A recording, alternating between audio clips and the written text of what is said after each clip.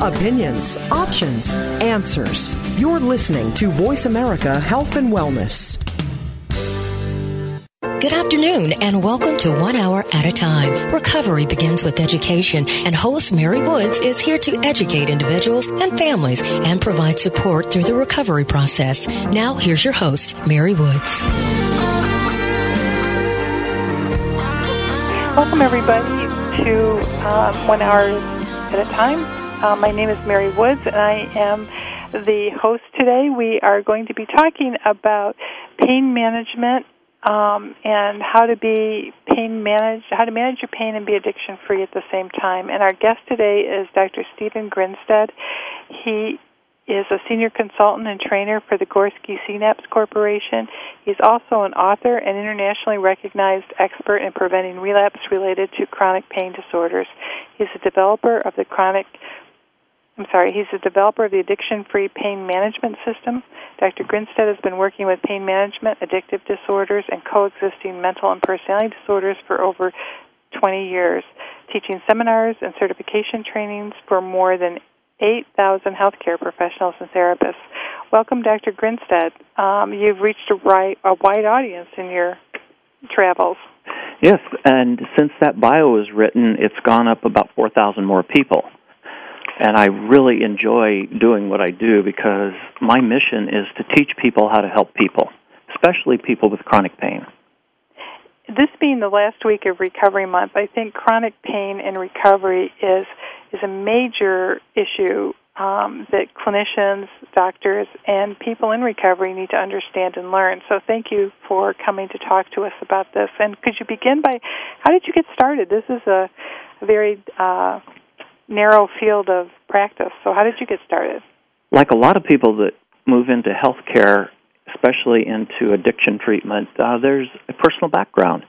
And the journey really started early on in my life when I ran into problem mixing pain medication with alcohol. And then got into recovery. And about a year after I got in recovery, I got injured and got really scared. And I had to find alternative ways to stay in recovery and to also get my pain management needs met. And so I've been working with people with chronic pain and coexisting disorders, especially addiction, for the last 25 years, sharing with them what I've learned through my personal and professional journey, through research. And the big turning point came for me when I trained with Terry Gorski in 1990 and was exposed to the CENAPS model of relapse prevention. And I implemented that immediately with my pain patients I was working with in a hospital treatment setting. And our outcomes really skyrocketed after that. So it's using a real strategic approach. And then Mr. Gorski really mentored me, helped me, and got me started on writing. And our first book came out in 1997, and since then I've put out about 10 more. And I just really love talking about this, writing about this, working with people with pain. And it's been an exciting journey. And today, I think more than ever, chronic pain is such an issue in healthcare. I know in New Hampshire, the majority of people that are in methadone maintenance programs are there as a result of opiate dependence, opiate misuse, and abuse. And it's not for heroin; it's for prescribed medication. So it seems to be exploding. And sometimes everywhere. It's diverted medication too. In a lot of cases, the Drug Enforcement Agency has moved their war on drugs to the war on pain management providers, and unfortunately that's only a small part of the diversion population. Many people with chronic pain do never get into diversion tactics or even abuse or addiction, although a small percentage do. But a lot of people have learned over the years that street drugs are dangerous, whereas the pharmaceuticals, like Vicodin, OxyContin, etc., have quality control behind them, and you usually get what you think you get. So a lot of street addicts have turned to pharmaceuticals, and that's been a big problem. Right, and we also know that chronic pain is almost rampant in the adult population. One of the statistics from Peter Dehart Research Associates from August 2003 states that 57% of adults experience a level 4+ chronic pain, nearly 117 million people. And that's correct. And if you use a conservative 10% estimate, that means that 11.7 million of those people have either prescription drug abuse or addiction problems. that's more than we have treatment slots for in the whole country. Right. It's a problem. It is. It is. And so do you want to begin to tell us a little bit about the solution to this? Yeah, let's talk just a little bit more about the problem, because the problem goes back to people's perceptions about addiction. There's a big stigma attached to it. A lot of people who get tagged as prescription drug addicts really aren't. So we'll talk more about that later, but there's that whole stigma around it. But there's a lot of people that do become addicted to their medication. Most people on medication don't. Unfortunately, what we've also seen, latest research in 2006 is showing that of all the people that get chronic pain management in the United States, over 90% of those people are prescribed opiates, and many of them do not need them. So that's the problem. So the solution starts with, how do we identify and help people differentiate between medication dependency, which a lot of the medications people will be on dependent for, versus addiction. Now, think of a drug like insulin that's used for diabetics. We never call somebody an insulin addict, do we? Never. That would be ludicrous. But yet, some people that are on chronic opiate maintenance, taking the medication as prescribed, not abusing it, not mixing it with anything else, sometimes they're accused of being opiate addicts. When they're dependent, yes, if they stop, they go into withdrawal. Now, there's also a phenomenon in the field called pseudo-addiction. And a lot of times it looks a lot like addiction. A lot of the behaviors really mimic it, like drug-seeking, clock-watching, running out of medication early, etc. But the underlying cause is mismanaged chronic pain. So that needs to be differentiated. So we need to take a look. The treatment plan is very similar, but we need to know which is which. And we also need to understand that there are different types of pain as well. I know I'm a registered nurse, and that acute pain due to insult, injury, surgery, we know that we need to stay ahead of it, and that it's much Absolutely. more manageable if you stay ahead of it. Chronic pain is a different animal. Right. Acute pain is, a lot of times we know what the cause is, we know what the treatment process is going to look like, and opiates may be used successfully even for somebody in recovery if precautions are taken.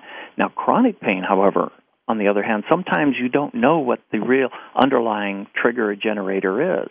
Sometimes pain signals get turned on and don't get turned off, for example. And there's some conditions we're still, struggling with, chronic migraines, fibromyalgia, etc. So people with chronic pain have to be handled differently. A lot of the research on opiates do not get into long-term use. It's mostly short-term studies. So we don't know what long-term use, except we're starting to find that out now, because over the last 10 years, for example, prescriptions of Vicodin have gone up 800%. So we're starting to see what some of the long-term. One condition that develops is called hyperalgesia, or a real sensitivity to the pain system, or pain rebound, some people call it. In other words, what's happening is the medication is causing the pain symptoms that they're taking the medication to stop, and it becomes a vicious cycle. And a lot of people experience that. Right. In your book, Addiction-Free Pain Management, a Recovery Guide, Managing Pain and Medication in Recovery, one of the statements early on in the book is you talk about pain being your friend. And could you talk a little bit more about that? Yeah, I'll tell you, the first time when I'm working with patients, the first time I approach that with them, sometimes they want to hit me. What do you mean pain's my friend? They've been fighting it. It's been their enemy.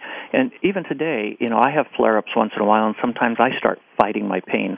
My wife caught me using that term yesterday and says, "Do you really want to fight this?" And I had to, I better practice what I preach here. Basically, if the pain is trying to tell us something, pain is in us for a reason. If we didn't have pain receptors, we'd be in real bad trouble. Some people are actually born with minimal or no pain receptors, and they have very short and tragic life. For example, if you're in your kitchen and, you don't have any pain receptors in your hand, you put your hand down on a burner on the stove, your first indication of a problem would be you would smell meat cooking. Not a good way to find out you've just burned your hand off. So we need pain. Pain is definitely there. It's telling us something. There's also components to pain. There's 3 core components I talk about. One is the physical, which is the signal that goes from the receptor site up to the thalamus in the brain. Then we have a psychological part that has a combination of thinking and feeling responses. And then there's a social component, how it impacts on our surroundings and the people around us. So it's biopsychosocial. And unfortunately, a lot of times the only thing people do is deal with the biological, and usually that is they mask the symptoms with medication. And that's where people can get into real trouble because they're not dealing with the other two core pieces. Well, we also know that people with chronic pain, often chronic pain doesn't seem to carry the same weight as acute pain, is that chronic pain is subjective, so it's hard to measure. It's hard to really scale or assess. Right. And so oftentimes people with chronic pain suffer for years without having the right amount of medication. I mean, people in recovery especially, because of it, as what you said earlier, that if I'm in recovery and somebody's prescribing me medication for pain, it's a mood-altering substance and I'm not in recovery anymore. You know, there's two major problems with people in recovery that need pain management. That number one is the obvious. They take something mood-altering or take too much of something, and it causes a relapse. Number two, however, is just as lethal. Number two is we buy into that old philosophy of don't take nothing no matter what. That is sometimes a really good thing to do, you know, for most addictive disorders. But if you also have chronic pain, that could actually raise people's stress levels, get them to the point of being severely depressed, maybe even suicidal, and eventually they'll get to that option reduction point where they'll use something, maybe their original drug of choice, they'll have a psychological or physical collapse, or they'll choose to commit suicide because they can't take it anymore. So I encourage people in recovery, you need to have a plan, because those who fail to plan to fail. And that's why I've written the Addiction-Free Pain Management Recovery Guide with the accompanying workbook, is to teach people in recovery or people who don't want to have to get into recovery how to develop a plan to deal with both the pain and the medication, and to have an effective medication management plan as one of the three core treatment components. The second component is dealing with the psychological, emotional components of the pain. And the third one is to develop non-pharmacological or non-medication-based interventions for their pain management. So when we're looking at pain management, it really needs a comprehensive approach. It just cannot be medication, or it's not a one-size-fits-all or one quick fix, is it? No, and also it is not, one person cannot do it all. As experienced as I am, I want to have a team working with me when I have someone with chronic pain and coexisting disorders. Healthcare with medical personnel, mental health, and addiction, working together collaboratively with the patient being the captain of the team.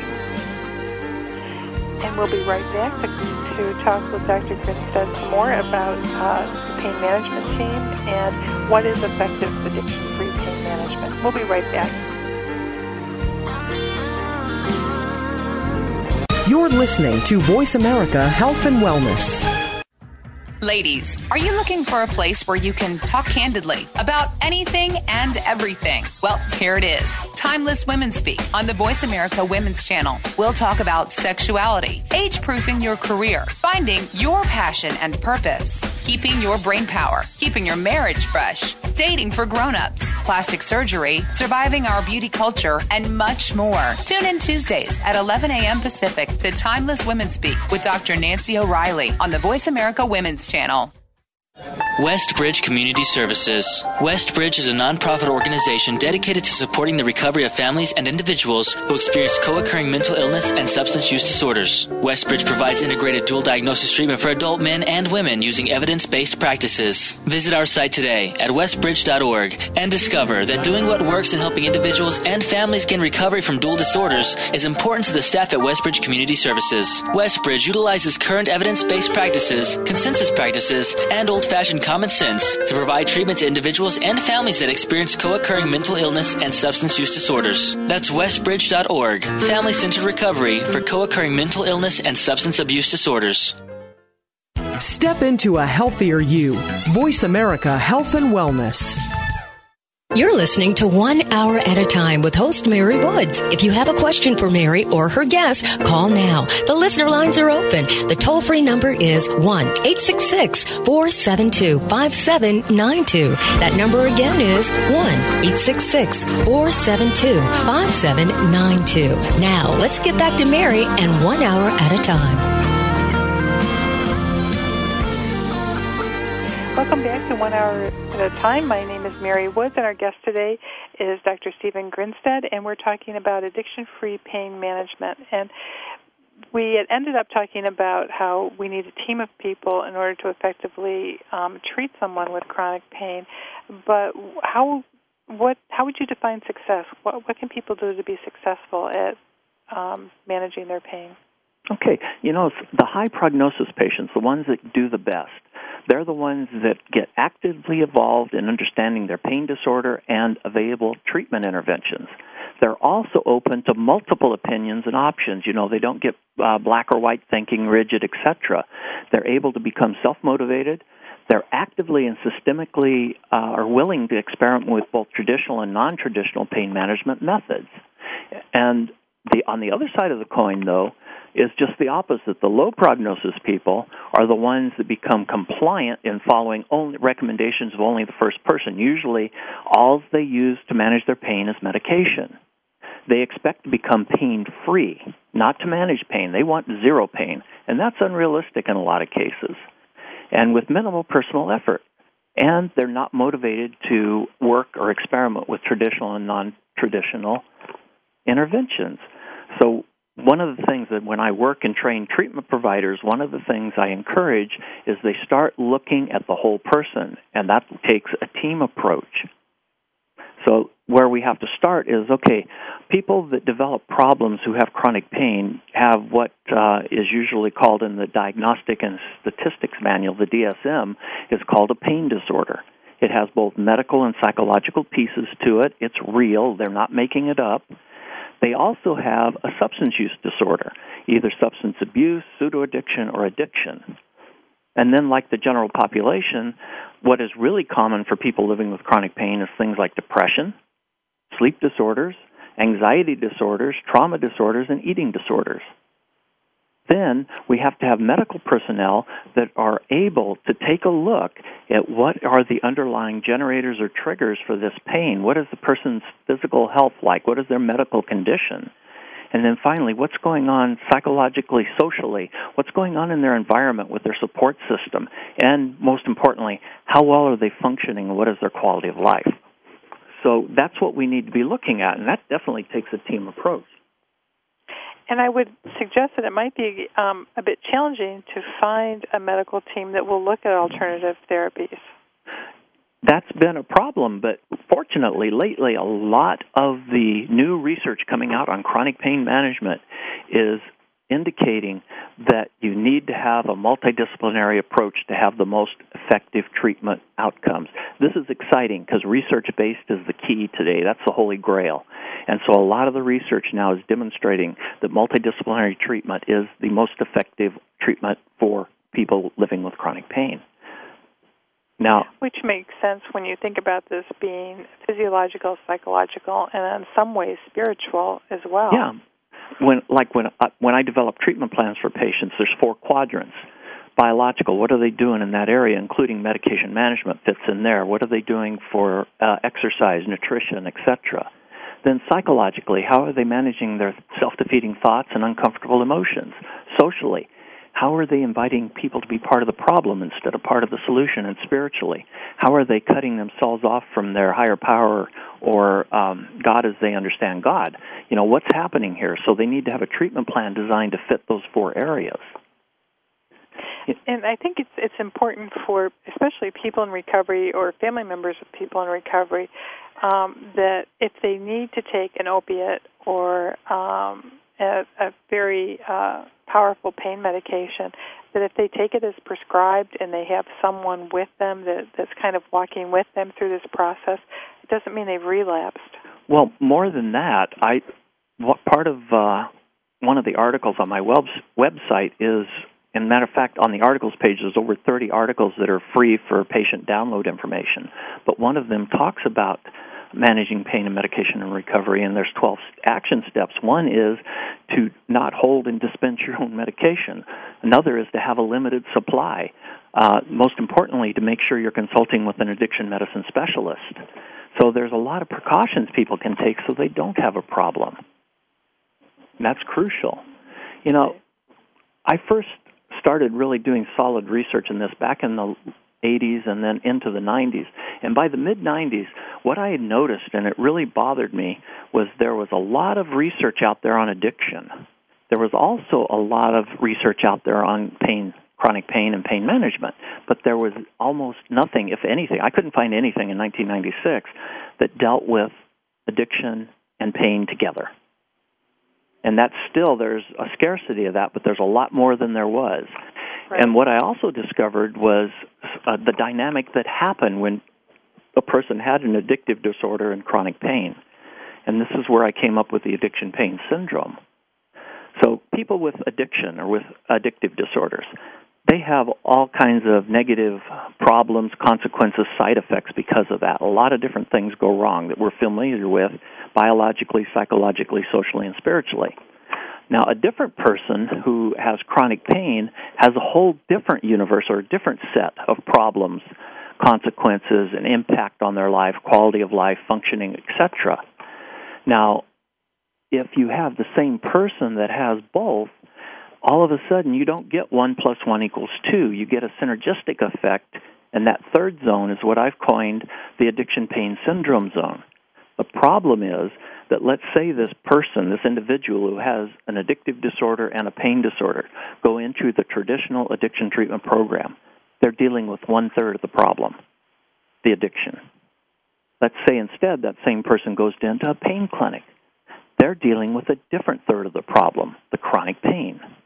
Now, over the last decade especially, there's been a lot of cross-referrals and referring people to get other treatments, like addiction programs would seek out help from pain management. Pain management would seek out help from addiction. Much better, because now we're dealing with 2/3 of the problem. That's still left, that synergistic zone, and that's why I developed the addiction-free pain management system. But there's a lot of obstacles that get in the way. Obstacles such as? Well, one of the biggies is that you don't have a multidisciplinary assessment and you don't recognize other coexisting disorders. Then there's things like family system problems. Sometimes there's codependency, also known as enabling behaviors. There's also some of the caretakers become burned out. They get angry or resentful with the patient. Then there's us, the healthcare providers. A lot of times people come to me and says, they're not taking me serious. They're minimizing this. Sometimes they come to me and says, the only reason I'm going to you is because they believe it's all in my head. And then others, they blame the victim mentality. Well, they did it to themselves. It's their own fault. And that leads to, on the patient side, there's some other obstacles or self-defeating reactions. A lot of people in pain clinics, for example, that I consult with, they get into what I call malicious compliance. So they say what they think they're supposed to, they do what they think they're supposed to, but it's just to keep the meds coming. A lot of times they become hopeless and helpless. They get into that hopeless, helpless part. But the big piece that I found is a lot of people with chronic pain have a lot of shame and guilt about, like, for instance, no longer being a good parent, a good worker, a good student, good something or another, right, a good spouse, and they have a tremendous amount of grief and loss. Then we have, I mentioned earlier, depression and the other coexisting disorders. And the main thing for somebody who has legitimate chronic pain who becomes addicted, they also have tremendous amount of denial and resistance about the addiction, much more so than the people with addiction. We know how rampant denial is for addiction, right? Mm-hmm. With this population, it's magnified. Well, and you bring up a really good point in terms of people with chronic pain. There are a lot of losses, especially they may lose their identity as a career. They may lose their ability to be the hands-on, soccer coach or... Absolutely. I mean, there's just a lot of loss. And I know that, while I think it's wonderful that now 12,000 people have gone through your pain management program, I think the vast majority of addiction healthcare providers really don't understand this well, and I don't think medical providers understand this whole area well. We tend to either do, as you said before, not give them any pain medication or under-medicate them, which just sets them up for relapse because it's only partially controlled. The pain's only partially controlled. One of the most common comments I get from people that attend my trainings is, where the heck has this been? I mean, this really works. And people that have taken my training have been kind enough to do endorsements and testimonials that you can find on my website. But it's like, for me, I've been doing it for so long, it's like common sense, but I keep forgetting that there has not been a lot of coverage of this dual problem and how to get out of the problem into the solution. And that's my main goal, is to really challenge and encourage people to find out how to be more effective. As a matter of fact, in the trainings, a lot of times I'll get people come to my trainings that aren't professionals, but they're living with chronic pain. And I says, is it okay if I come anyway? I'll say, absolutely, because I train in earth language, not psychobabble or jargon. Right. And a lot of them really get some great tools. Many of the treatment professionals I train are also in their own recovery, and a lot of them get the secondary gain of really enhancing their recovery program by having good medication management plans. So, my mission is to really teach people how to help people. Well, and it's an ongoing process, because I know I was at a national conference this year, and the whole question of whether someone was in recovery if they were taking opiate replacement therapy or they were on some other medication-assisted therapy, could you still consider them to be in recovery? And these were physicians that were debating it. It wasn't, and if the physicians are debating it, what does it mean for the person who does have chronic pain? We always think, they're drug-seeking. We always tend to prejudge them. Yeah, that's a major controversy, and I address that in almost every one of my trainings. So how can people assess? How can people assess for pain? Because it is so subjective. One of the tools that I have in my workbook, for example, is to first of all teach people about the different components of pain. How much of their pain is physical? How much is psychological, emotional? They're both real. Remember, I talked earlier about ascending and descending pain signals, the signal that goes from the receptors up to the brain. That's the ascending pain signal. Then the brain interprets that and sends a message to our emotional center, and we have uncomfortable feelings about it. And it sends another message to our frontal lobe, and we have this thinking about it. Oh, God, this is horrible, awful, terrible. And then we react to that. We have pain behaviors that react to that. So we need to teach people to help differentiate between the two so they learn that the physical symptoms are what the medication's for. Unfortunately, people get into trouble because they're using the medication for the psychological, emotional symptoms also. And that's where the addiction really takes hold. Before we go to our next commercial, I was just wondering if we could just finish up by talking a little bit about the effect that chronic pain has on the family. The effect on the family can be devastating because I've seen many people, for instance, go through divorces. I've seen family systems. I've seen children turned into child protection because of people being under the influence and driving with the kids, for example, or not being able to caretake them appropriately because they're too over-medicated. So there's a lot of systemic family problems. Family members have to start picking up the slack, and they become burned out and angry and resentful. We're going to take a short commercial break, and when we come back, we'll be talking to Dr. Grinstead about the solutions to pain management, and we'll be right back.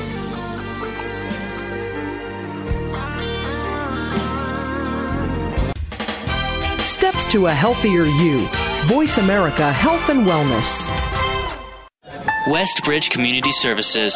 Westbridge is a nonprofit organization dedicated to supporting the recovery of families and individuals who experience co-occurring mental illness and substance use disorders. Westbridge provides integrated dual diagnosis treatment for adult men and women using evidence-based practices. Visit our site today at westbridge.org and discover that doing what works in helping individuals and families gain recovery from dual disorders is important to the staff at Westbridge Community Services. Westbridge utilizes current evidence-based practices, consensus practices, and old-fashioned common sense to provide treatment to individuals and families that experience co-occurring mental illness and substance use disorders. That's westbridge.org, family-centered recovery for co-occurring mental illness and substance abuse disorders. Would it be crazy if you just stopped everything, packed your bags and left for a week, a month, a year? What if you left for 2 years? Would people think you'd lost your mind? What if you were going far away to help in a village on the edge of the Gobi Desert? A village crowded with Buddhist temples, not skyscrapers. A place where there isn't a word for recluse, but 1,000 words for community. Would it be crazy to go 5,000 miles from home? To spend time with people the rest of the world only reads about? To build libraries and fill them with stories? Prepare a meal with food you helped grow? To teach children and learn a thing or two about yourself? Would that be crazy? Peace Corps. Life is calling. How far will you go? To find out more, call 1-800-424-8580 or visit peacecorps.gov. A healthy dialogue for your lifestyle. Voice America Health and Wellness. You're listening to 1 Hour at a Time with host Mary Woods. If you have a question for Mary or her guest, call now. The listener lines are open. The toll-free number is 1-866-472-5792. That number again is 1-866-472-5792. Now, let's get back to Mary and 1 Hour at a Time. Welcome back to 1 Hour at a Time. This is Mary Woods, and today we're talking about addiction-free pain management with Dr. Stephen Grinstead. And what are some solutions to pain management, and especially for people who are in recovery? Okay, one of the biggest things that I teach people is knowledge is power. Back centuries ago, Sir Francis Bacon first coined that term, and I stole it. I like it, but I always give him credit. Knowledge is power. The more they know about their addictive disorder and their pain disorder and the effective treatment plan, the better. They need to become knowledgeable, active participants and not passive recipients of treatment. And they always need to be the captain of the team. I see my job as being a guide or a coach. I want to use a collaborative and non-confrontational approach with these people and develop a plan with the patient, not about the patient, on how to get into the solution. And that's basically what the addiction-free pain management system is. And, I shared earlier that it started with my own journey into recovery. And then I started working with addicted pain patients and started sharing some hope. And then I started working with Terry Gorski and Synapse, integrating his biopsychosocial model with this population.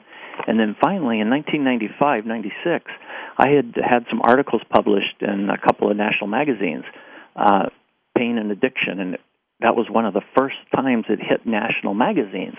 And I showed the article to Terry, and he says, wow, how would you like to work with me to develop some relapse prevention protocols for this population? So we started field testing the first exercises for the first addiction-free pain management workbook. And in 1996, I started developing clinical trainings for healthcare professionals, and I've been doing that ever since. And now I'm up over 12,000 people I've trained. And I teach people about the system that has 3 core components. I call the first one the core clinical processes. These are actually the exercises from the workbook, and we use cognitive behavioral and affective or feeling-type therapy interventions with those. The second big one is medication management, finding appropriate prescribers who understand addiction and pain to develop an appropriate and effective medication interventions. And finally, developing non-pharmacological approaches, getting the patient to be proactive in their own healing. And so let me just briefly go through each one of these piece by piece real quickly.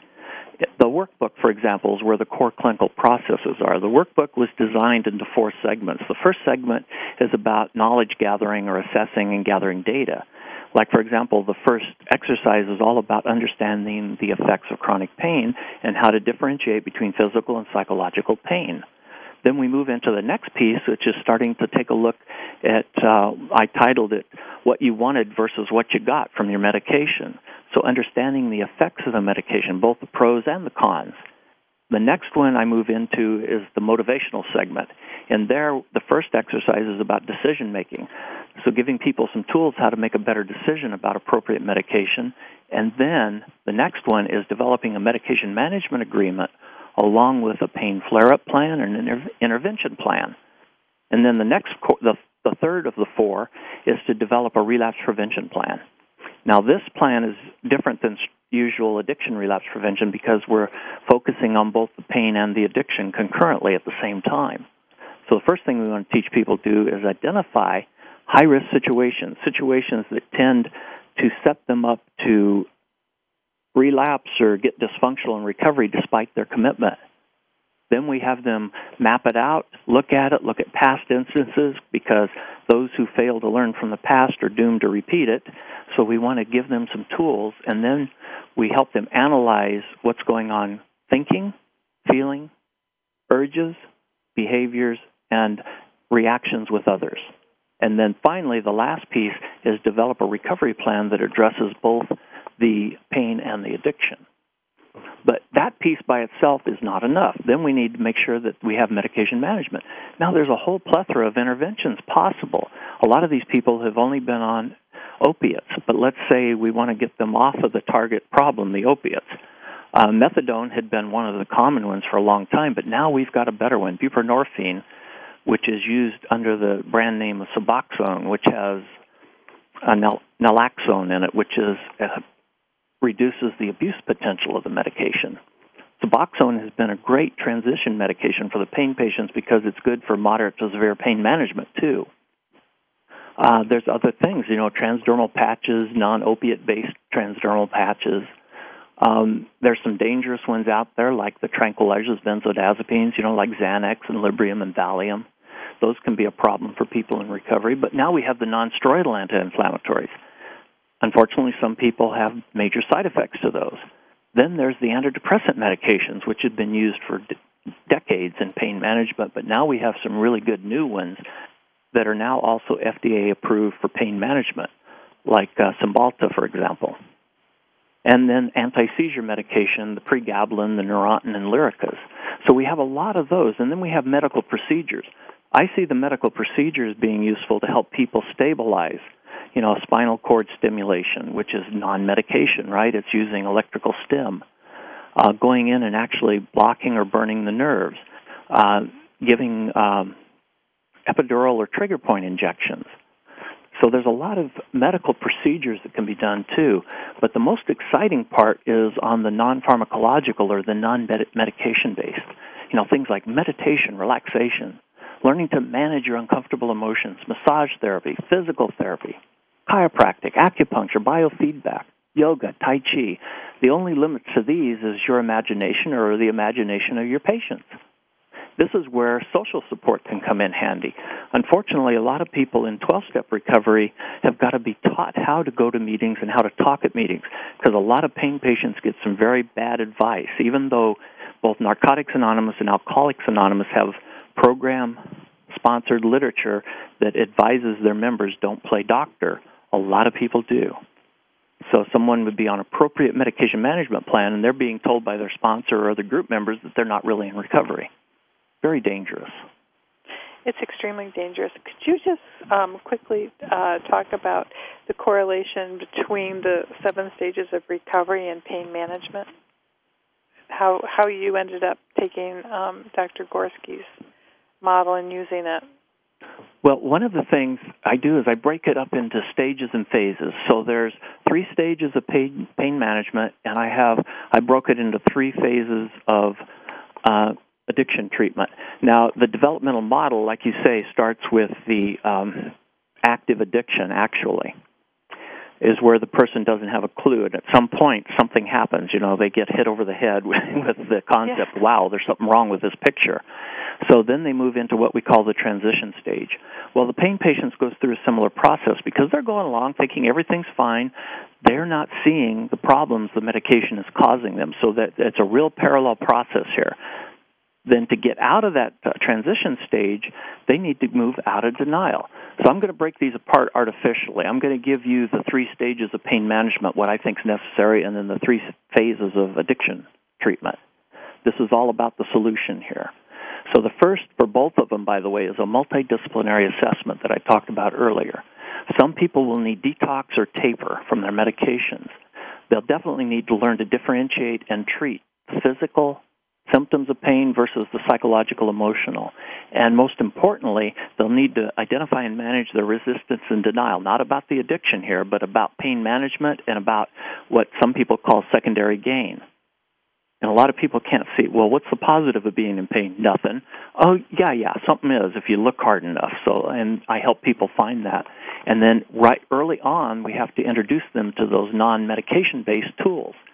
Then when they get through that part, then we need to go to stage 2. In stage 2, we need to continue the non-pharmacological tools, but now is where we need to start developing relapse and pain flare-up plans geared towards the pain management. Now, I'm breaking these apart artificially, but in the real world, you would be doing this concurrently with the addiction. We want to help people also identify and manage grief and loss and do an assessment for trauma. You know, to this day, 100% of the patients I've worked with who became addicted and had true underlying physiological chronic pain had a moderate to severe trauma history. So that becomes a very important piece. Then in stage 3, they have to get to the point what I call getting a life. And a matter of fact, their identity has to change from being a pain patient to being a human being. And so what's really important here is to resolve those core issues and to fine-tune their pain flare-up plans. So what's really crucial in all of this is that people have ongoing counseling, therapy, and support. Absolutely.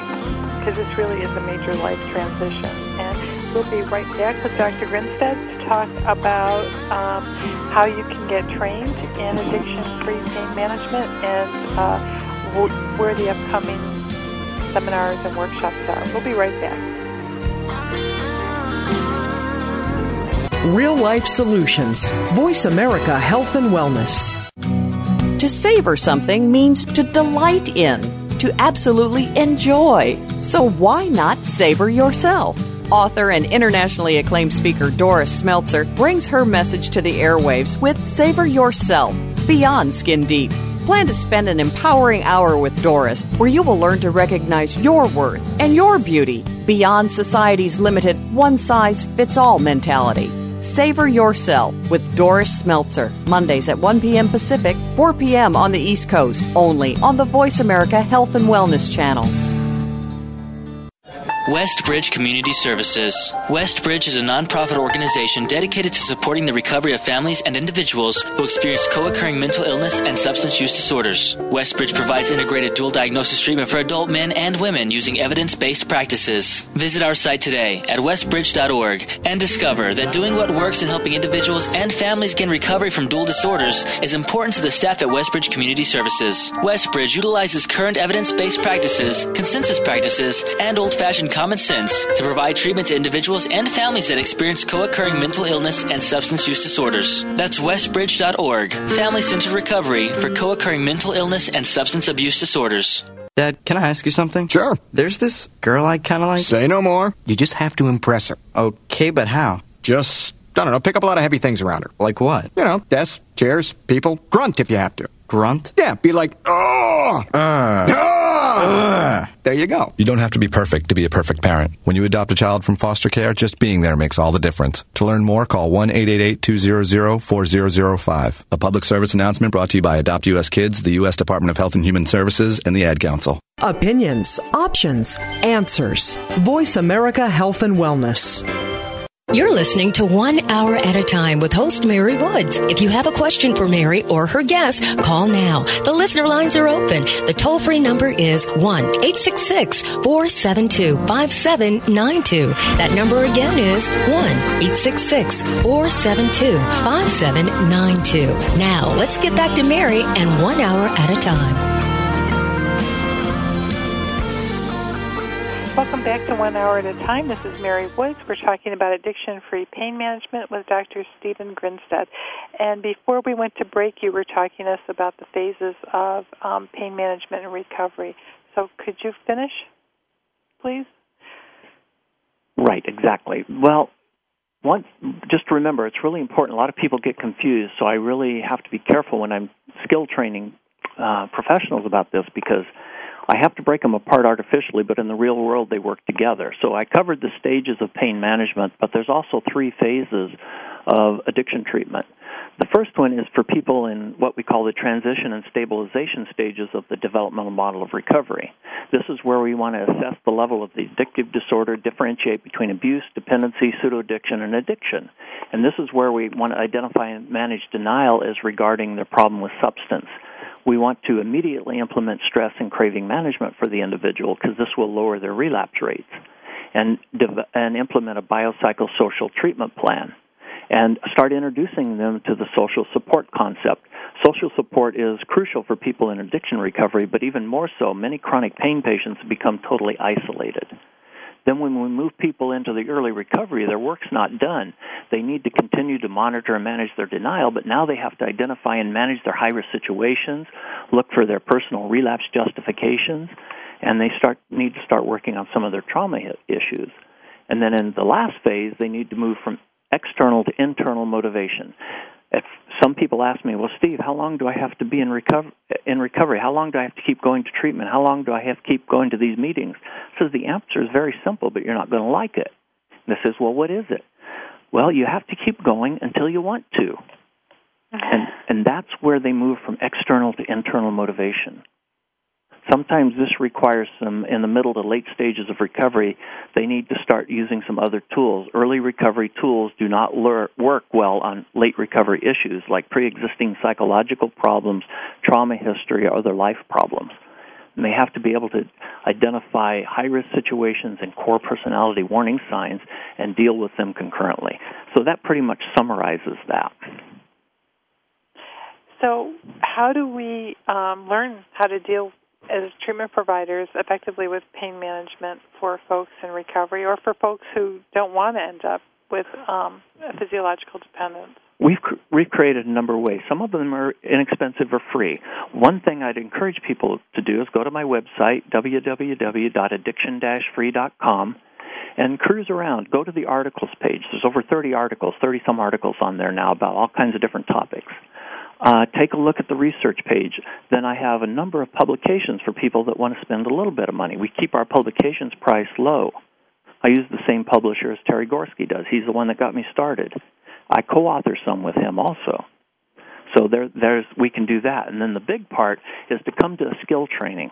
And Greg Loveridge with the Institute of Chemical Dependency Studies and the Recovery Today newspaper has graciously co-sponsoring with CENAPS the Addiction-Free Pain Management Certification Schools coming up this fall in 4 different areas around the country. And earlier I talked about the importance of collaboration. And this is where Greg and CENAPS, myself, and my 2 centers of excellence, which I haven't talked about. Sierra Tucson is my first Addiction-Free Pain Management Center of Excellence. They've committed to implementing my model. The other one is on the East Coast. It's Valley Forge Medical Center and Hospital. They, too, have committed to being a center of excellence. They're graciously co-sponsoring these also. And then locally, at each local location, like the first training is in Manhattan. The Resource Training Center is the local sponsor. And they offer services to individuals who are experiencing difficulty gaining employment due to their history of alcohol and drug use, incarceration because of addiction, etc. They are very firmly committed because they know a lot of the people they work with have chronic pain issues. The next training, which is in Houston, is co-sponsored by the Memorial Hermann Prevention and Recovery Center in Houston. And they've been around for 100 years now. They celebrated their centennial in 2007. Their mission is to improve the health of people in the communities they serve. So they're the sponsors in the Houston area. The next training is in November, and that's in Tampa, Florida. And one of the big treatment programs in Tampa is Turning Point. And they provide high-quality 12-step-based addiction treatment. And they wanted to talk to me before they were willing to be a co-sponsor to make sure that addiction-free pain management was parallel and fit in with 12-step philosophy. And after we talked for about 3 minutes, they were assured, and after they went to my website, they were more than assured that, yes, it does. Then the last training is going to be in Dallas, Texas, and the sponsor there is the Recovery Health Center Corporation. and they address substance abuse issues with individuals, families, and businesses.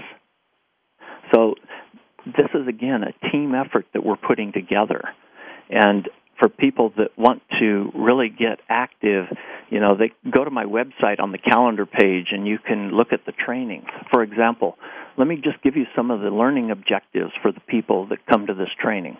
By attending the training, they'll be able to understand and explain the unique needs and obstacles that confront patients who are both chemically dependent and have chronic pain.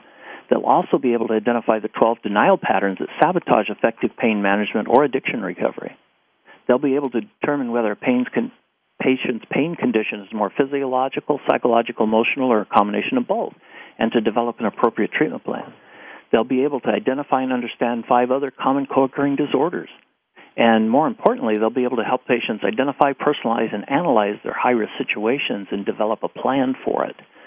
And those are some of the things that they learn by going to the training. And my trainings are always a combination of lecture, demonstration, and experiential. So they get to hear it, see it, and do it. And it's very dynamic training. It's a 20-hour training. It's a 3-day, 20-hour training. And it comes with an optional competency certification for people that want to do an additional case study after the training. And that's an additional fee, but people that do that really learn the model. I get when people go through this all the time, they say, "Boy, it was one of the toughest things I've ever done." And some of these people have done doctoral dissertations. They said that was on the same par for some of them, because it's so structured and the way they have to go through it. But by the end of it, they are so grateful because they really get it. It sounds like a great opportunity for any provider out there who's looking to be able to help their participants and patients who suffer from chronic pain. It's nice to know there is a solution. And absolutely. There's hope. Yeah, because, I've covered some of the things that we're going to be covering in the training, like the 3 core components. They will actually learn how to be skill-trained at each of the exercises in the workbook. They'll get to role-play it. The other thing we use in the Synapse trainings always is experiential exercises with the person playing the role of the target problem, someone with chronic pain and coexisting addiction in this case. We do that for 2 reasons. One is the obvious, to teach a skill, a clinical skill. The second one, though, is more important. That's to teach them how to have empathy and compassion to see what it's like being on the receiving end. That makes them much better healthcare providers. Yes. And it's very exciting to watch people's reactions to that, because some people have a really hard time getting into that client role, and they develop a lot more empathy and compassion for their patients. So before we end for the day, what is the one thing that you think people should really understand about chronic pain and recovery?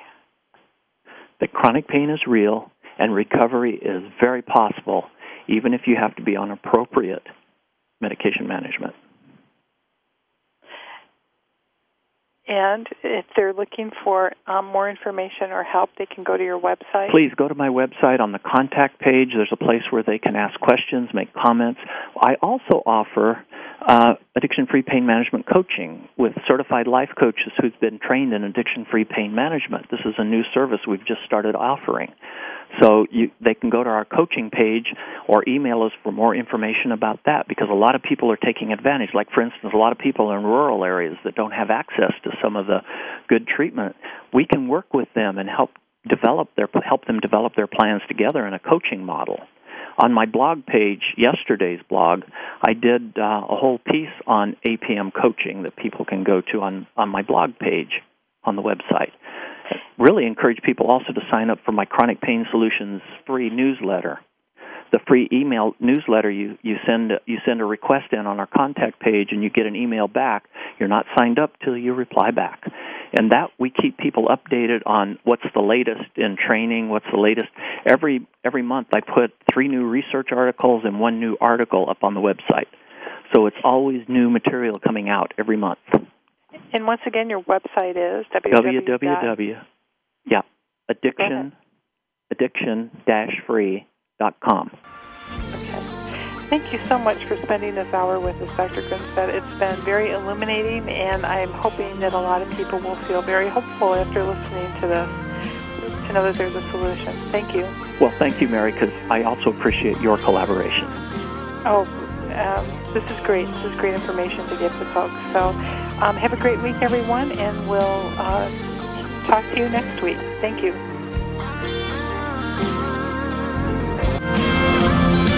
We appreciate you joining us today for 1 hour at a time. Successful recovery from a substance abuse problem or mental illness depends on education and support of loved ones. Thank you for being that support system. Be sure to tune in next week for another hour of education and compassion. 1 hour at a time. We'll see you next week.